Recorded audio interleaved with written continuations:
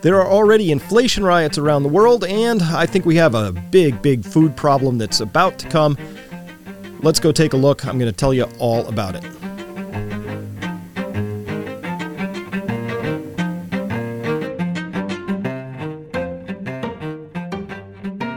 Hello everyone. Dr. Chris Martinson here, and we are back with another episode. This is episode 56. We are talking about the inflation that I've been talking about for quite a while, and as well now food security, food issues, food inflation. Hey, all of this could actually lead to very big problems and predicaments, and this is a little bit due to the war in Ukraine, but not entirely. That just really put some afterburners on a trend that had already been in play prior to the invasion of Ukraine by Russia. So, yeah. Episode 56, the inflation riots have begun, famines possible by the end of 2022. What am I talking about? That sounds like crazy talk, I know. But, hey, it's already sort of started to happen here. We see that in Peru, just recently, this is from April 5th, that's today in terms of recording this, Peru just imposed curfew in Lima as violent inflation protests spread. Fires, rocks were thrown, the police had to be brought out with all their hardware on. It says down here, let me get my drawing tool out so we can have this conversation together. So it says Peru's president declared a curfew in the capital Lima on Tuesday to stem violent protests against inflation that have intensified in recent days, leading to clashes with police, temporary food shortages, and supply chain disruptions. Now, end quote. All of these are actually hallmarks of what you see in a rising inflationary environment. Inflation sounds like rising prices. That's not inflation. That is a symptom of inflation. That's like saying fever is the thing. No, it's the flu. It's the underlying flu that's causing the fever. The fever is a symptom that shows that your immune system is attempting to fight something off. Inflation is the fever. What does it tell us? It tells us there's too much of something in the body economic over here. What is that? That would be money. That would be the money that your government prints, that the central banks have printed, that the two of them in cahoots, the governments and the central banks, have printed, because inflation is everywhere and always a monetary phenomenon. If they were not overprinting, we would not be experiencing as much inflation as we are. If we hadn't made really bad decisions around how to do lockdowns and interrupting the supply chain and basically shutting the entire world down over COVID, which was unnecessary, because we did that, we now have all kinds of supply chain disruptions that are baked in the cake or are pigs in the python. They're very, very hard to deal with because supplier A doesn't make raw materials because their workers are all home with COVID or because of, shutdowns or curfews or whatever happened. And because we don't have raw input A, we can't get intermediate goods C, D, B, G, Q, and 1, 2, 5. Because we don't have those in insufficient supply, you can't get all the finished goods on the far end. That's how it works. And it's very hard for each one of those independent parties to make up their any of those deficits or shortfalls that exist in the supply chain. So some of this is because of supply chain issues. A lot of it, though, is because we printed too much money. Lots of money. If you've been watching this show for a while, you've seen the hockey stick charts of monetary printing that are extraordinary. All right.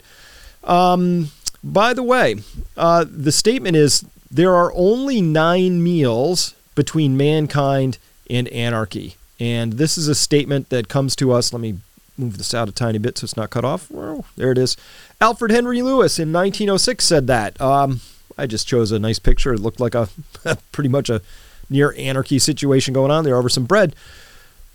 The quip here is about the idea that, listen, if you run out of gasoline, you can limp along for a good long time around that. If you run out of oil, you can make do for quite a while. If you run out of almost anything, you can make do for a while. But food, 9 meals, 3 days. Once people get about 3 days hungry, anarchy breaks out. And so that's just how it is. Now, in part 2 of this, at Peak Prosperity, I'm going to be talking about some framing. This is what I do in the world, is I find lots of data, but data by itself is no good. You need a frame to hang it in or on. And a framing in this is not a picture frame. It's not a literal picture frame, and it's not we're framing somebody for a crime or framing anything like that. It's an idea or a concept. Framing idea is an idea or concept that helps us to better understand another set of facts or concepts. So that's what I like to do. I like to make sense of the world, and to do that requires us to have really good and appropriate frames. So I will be talking about this in part 2. The framing I'm going to be talking about is what I call from the outside in. It's a really important framing concept. I get asked a lot, Chris, what are you watching to see when you think the next round of trouble is going to come from, or where do you think the next emerging positive trend is going to come from? You always have to watch the outsides. That's why when COVID was breaking, I was watching the outsides of this, not the CDC, which is the center, not the FDA, which is the center, not the NIH, but I was watching what the doctors, the really good doctors who were out there, who were at the front lines of treating patients, what they were up to, what they were discovering, because that's where we were going to discover the signals first. Similarly, when we want to know when the food riots are about to get worse, or when the markets are going to break, or something like that, you want to watch it the outside in. So in part 2 of this, I'm going to talk to people about that and help them understand that framing.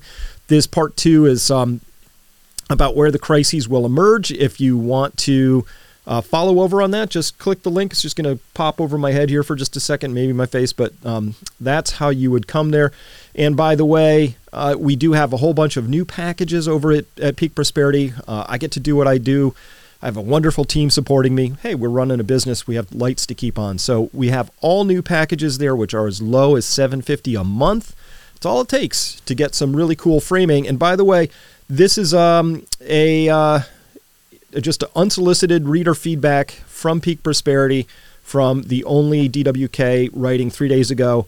Amazing. I've been listening to you for over 10 years now. This part 2 behind the paywall, that was the last one, is awesome. I wish you'd done it sooner. I thought your information on YouTube was amazing and on point, but it pales in comparison to what you do here. Thank you for all you've done for me and my family. We started making preparations for the future because of your work. We are not where we'd like to be due to financial constraints laid on us by the sick care system. But we're far ahead of anyone else I know. Your information led us to change where we live, what we drive, what we eat, the company we keep, and overall has elevated the quality of life, end quote. Hey, that's why I do what I do. I love getting feedback like that, but I really do put everything I've got into giving quality information, not just information, but information that's actionable. So that's why this is music to my ears, because I want people to hear what I have to say, but take whatever actions make sense to them off of that. All right. Self-pitch is over. And by the way, today's program is sponsored by Secure, so we're also happy to have sponsors. All of this helps keep the lights on, keep the things rolling along. All right. Hey, you remember the Arab Spring? That was 2011. It kicked off in December 2010. It really kicked off in Tunisia with this fruit vendor who set themselves on fire, and somehow that was the spark, and then one thing led to another, and it went all across the Middle East, North Africa, states there, and was known as the Arab Spring. But there was a lot of unhappiness. So sure, there was corruption to be unhappy about. Sure, there was, the usual things not working quite like you would want them to. But the real reason this kicked off was the absolute inflation in food prices. People in this region would have up to 40% of their income going into just basic food to get by. Many of them are already at the edge of food insecurity on a daily basis. So when the price of that food doubled, in essence, for the basic loaf of wheat that might be their sustenance, it kicked off this social unrest. In fact, if you're only 9 meals away from anarchy, you're really only about 10 substandard meals away or 20 substandard meals away from unrest. So we can plot this out. I can tell you it's a virtual guarantee that when, not if, but when, food prices continue to spike, as they will right now for a variety of inflationary as well as structural reasons. Because that's happening, we're going to see more of this Arab Spring type of behavior happening. That's a prediction. We've seen it all throughout history. This is a chart of food prices in livres.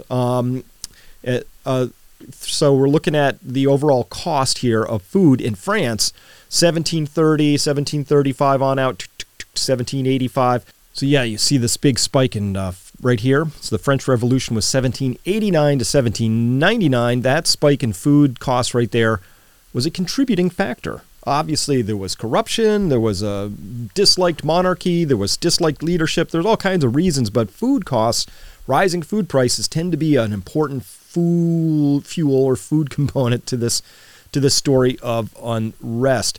So let's take a quick peek at this. This is the chart of food prices. This is in, I believe, nominal terms here. So nominal means not inflation adjusted, just looking at it. So we can see here the Arab Spring began in December of 2010. It began right about, let me get my drawing tool back, right about here. So that we can see was part of the contributing factor. Of course, there had been a price spike back here in 2008. This is when oil prices were rising smartly, hitting a high of $147 a barrel in July of 2008. That event preceded, obviously, the great financial crisis. So spikes in oil lead to spikes in food prices. Spikes in food prices lead to social unrest. Neither of those things are good for economies or markets. So that's where we were back then. Where are we today? Because I did cut this chart off here a little early. That cuts off just around 2020. This is where we are today. You are here. You are now at a higher food price than we saw back that tripped up the Arab Spring. Now, it's just raised and it's just kicked off, but we are seeing a pretty sustained food price spike. By the way, that's going to lead to social unrest. It always does. It's just how this works. By the way, these food prices today are even higher than 2010 in real terms. You just heard me use two terms, real and nominal. Nominal means in present day dollars. You just compare dollars to dollars. So something cost $10 in those terms, in nominal terms back in 2010. It cost $10 today. Obviously, it's a little more expensive back then because a $10 bill was worth more way back then. So real terms adjust for those things in it's a real comparison. So inflation is already taken into account. That's what they're doing in this chart from the FAO. And here we look at real food prices in yellow and nominal in orange down here. And we can see that as of today, these real food prices can only be compared to those that we saw in real terms back in the early 70s. Cereals up 18.7% year over year. Dairy up 24.8% year over year. And cooking oils up 42% year over year. That's where a lot of the calories for people all over the world who live on a more subsistence basis, they come from cereals and comes from those cooking oils. So this is, we're getting into pretty bad territory here, at least as far as food prices are concerned. Now we have to take another tour here. Here's why food prices are going to continue to get more expensive as we go forward. And it begins with something I'm sure you've been hearing about, which is fertilizers. Plain old, boring fertilizers. If you went down to the store, you might find a bag of all-purpose fertilizer, and it'd be called 10-10-10. What does that mean? Well, I put the little letters down there. The first 10 is nitrogen. The second 10 is the P, that's phosphorus. The third 10, confusingly, is the K, which is for potassium. NPK, those are the three big components of fertilizer, the main ones. There's other things you might need too. Boron, sulfur, sometimes copper, selenium, depending, but these are the big three. If you just give plants these big three, generally speaking, they're going to do a lot better than if you don't give them. So, let's start. Nitrogen.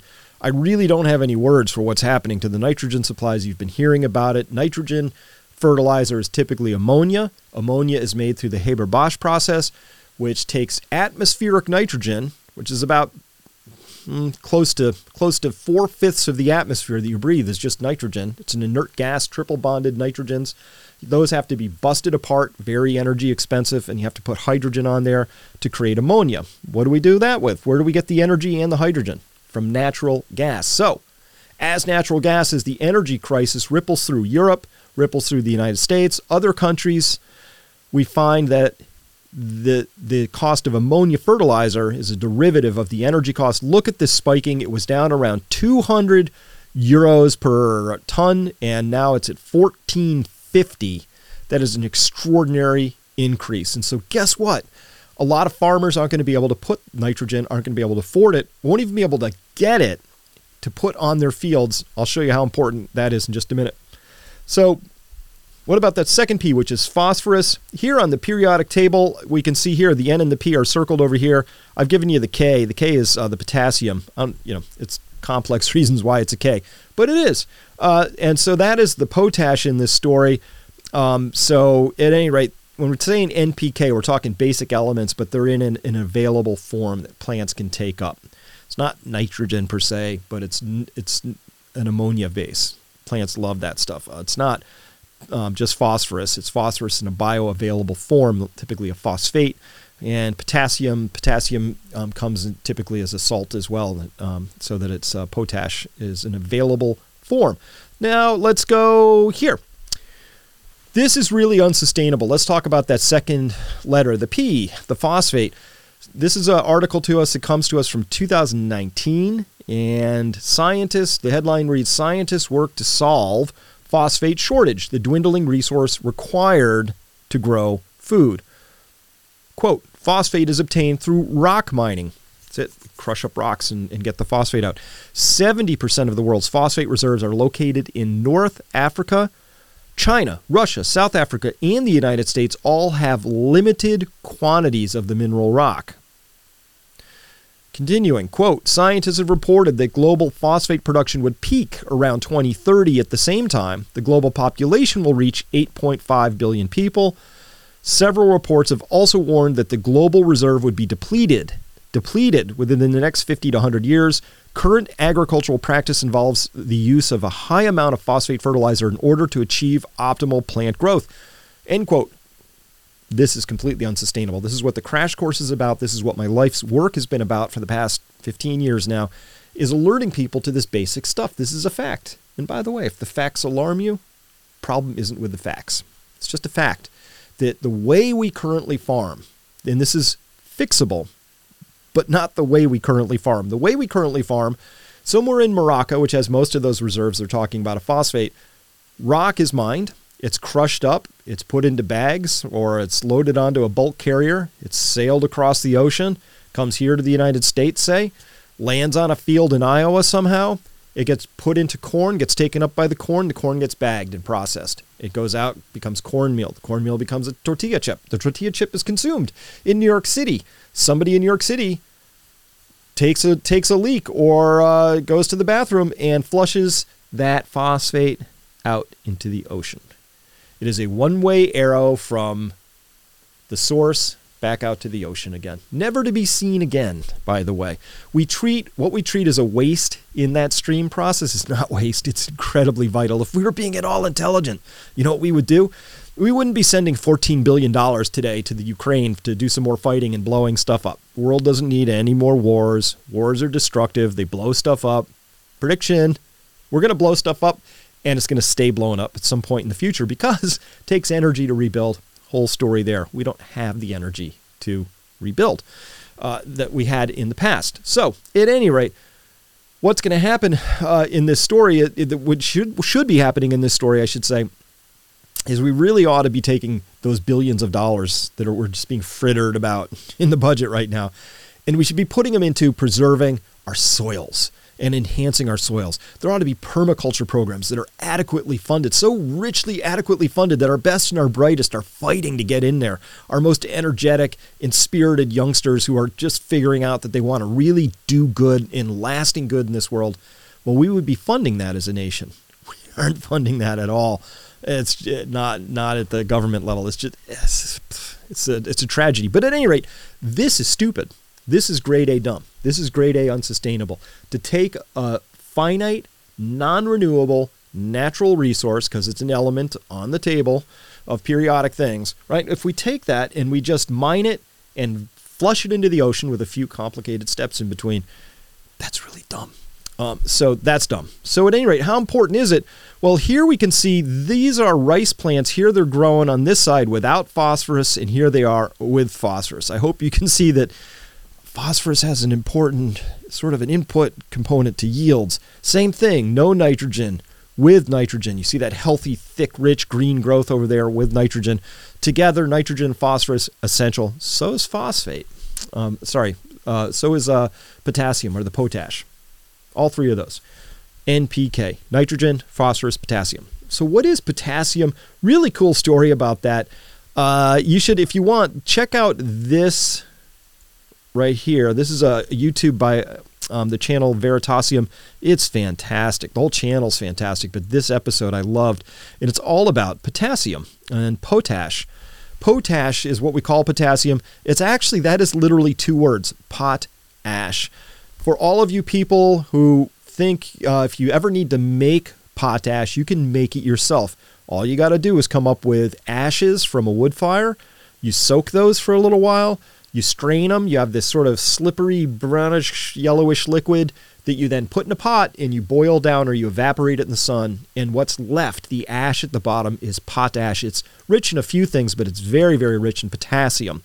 So potash is potassium in this story. So you can make your own at home. It's much harder to make nitrogen at home, although you can plant nitrogen-fixing plants. Those are your legumes, clovers, vetch, peas, things like that, alfalfa. Phosphorus is a lot harder to come by.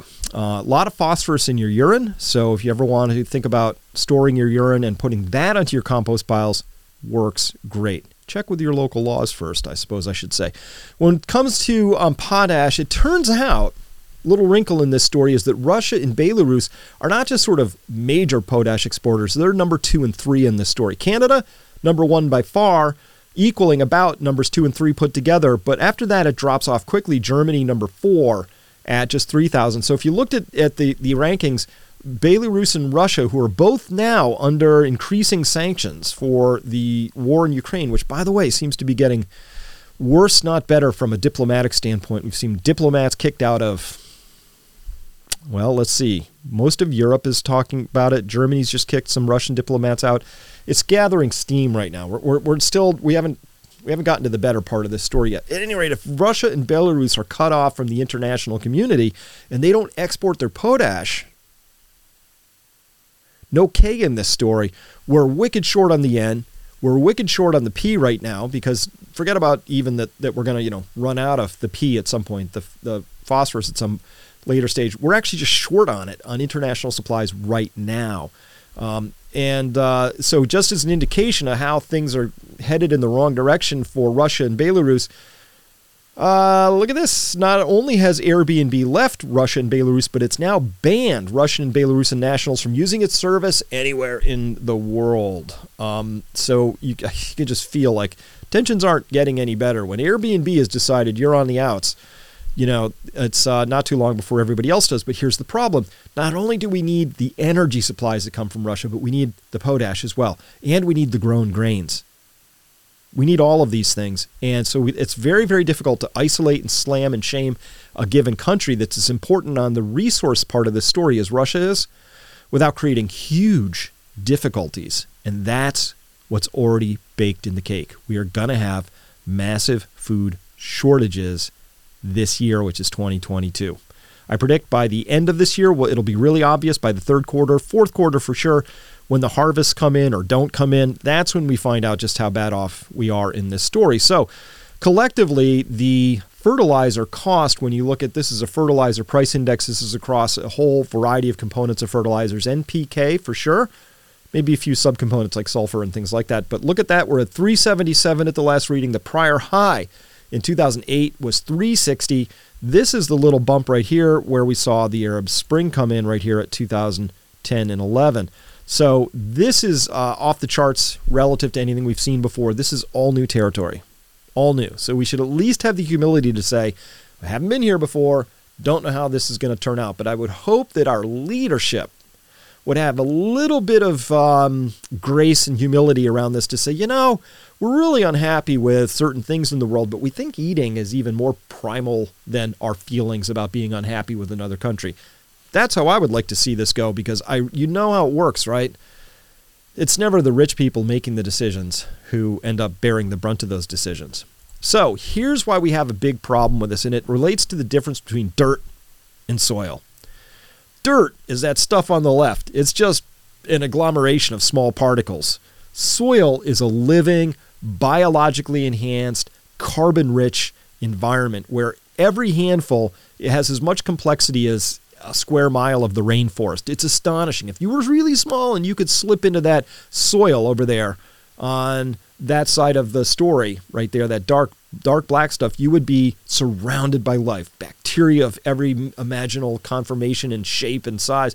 You've got nematodes in there, fungi, protozoa, one-celled, multi-celled. It's a really, really rich environment. And that is in part why plants like to grow in soil.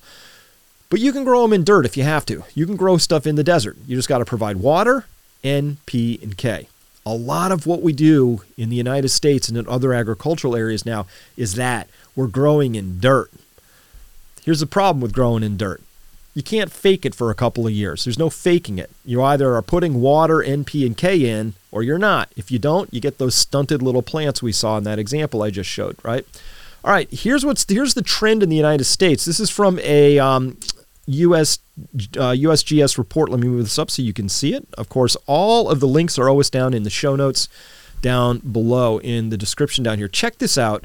This is showing the amount of nitrogen that is expressed in kilograms per square kilometer, so metric. And starting in 1950 on through 2017, this goes from back in the 1950s, the soils were rich enough and the practices were such that we didn't put a lot of N on the soils. The most we would get is into this sort of yellow, early orange, maybe up to 1,000 in some of these, maybe 1,000 kilos per square kilometer. But typically it was below that. So it was 500 to 1,000 or less everywhere. And now you can see we've come along and we're into these bright red areas, which are is only qualified as over 6,000 kilograms of nitrogen. So a metric ton is 1,000. So that's 6 metric tons of nitrogen for every square kilometer. It's just an astonishing thing just to watch that bloom out. And so this is what you're watching here is back in the 1950s, we didn't have to use a lot of nitrogen and because we had soil back then. We're watching dirt being created for the most part. Sterile, not biologically active, low carbon or organic content, and mostly just a matrix to hold roots while you apply the life-giving minerals and nutrients to those plants as you grow them in the open air under the sun. But fundamentally, it's kind of like hydroponics, right? We're just got dirt, not soil. So that's the progression that we've seen there and the amount of nitrogen that we've put on. And this is the amount of phosphorus, also addicted to phosphorus.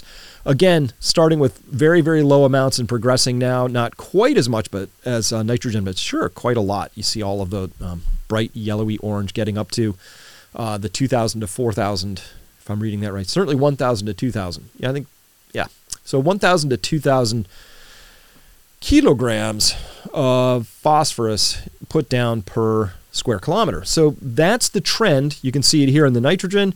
You see it here in the phosphorus. Putting both of those onto a single chart, we see here that U.S. farming is indeed addicted to fertilizers. Starting back in the 50s, the amount of nitrogen and phosphorus were roughly balanced. As we go forward, you can see there's a clear over-reliance on nitrogen at this point in time. Lots and lots of nitrogen being put into the soil. And looking at, this is expressed in millions of kilograms of each. Nitrogen in blue, phosphorus in orange.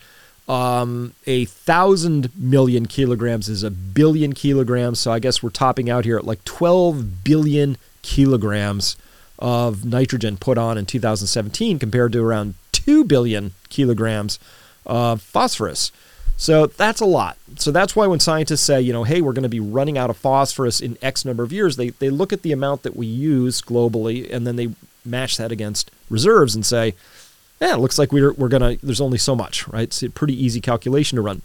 Now, fertilizer is already pinching the farms out there in the world. Here's an article says that in the second yellow box down there, the price of fertilizers for crop development, pasture for livestock and lambs quadrupled last year from around 250 pounds a ton, this is in the UK, to almost 1,000 pounds. Farmers told The Times that some fertilizer traders had temporarily closed their order books due to lack of sources while others rationed the amounts they could buy. So here's an example at the bottom of a gentleman who bought 2 loaded trucks at 56 tons when he needed twice as much. What happens when you put half as much fertilizer on? Well, we'll find out because half as much fertilizer would basically take us back to the 70s. So farming, going back to the 70s, at least in this example right here. Now, it's not just the fertilizer that's what's needed to grow crops all around the world, but obviously Ukraine, major source of exported wheat and corn. Russia, major export source for all sorts of grains. Belarus, surprisingly, also an exporter in this regard. At any rate, when we look at just what's happened with the war in Ukraine, we see that Ukraine is going to experience a major reduction in the amount of tonnage that it is going to be exporting. 15 million tons of grains are pretty much off the market that were expected to be on the market. Other places are going to export more as a consequence, dipping into their stockpiles. India's coming here with some wheat, United States a variety of grains, Brazil, and then to a lesser degree Argentina, but they don't make up for this particular loss, not even close yet. So we're looking at a structural shortfall in the amount of grain that's available from last year and prior year's harvest to ship to make up for the shortfall of just what's missing from Ukraine's last year's harvest, where that grain is not making it to market right now. Maybe it'll make it later. Maybe it'll be destroyed. We don't know. But when we look at this, to me, it's no longer a question of if, but how large of a food shortage crisis it's going to be. Not if, but how big.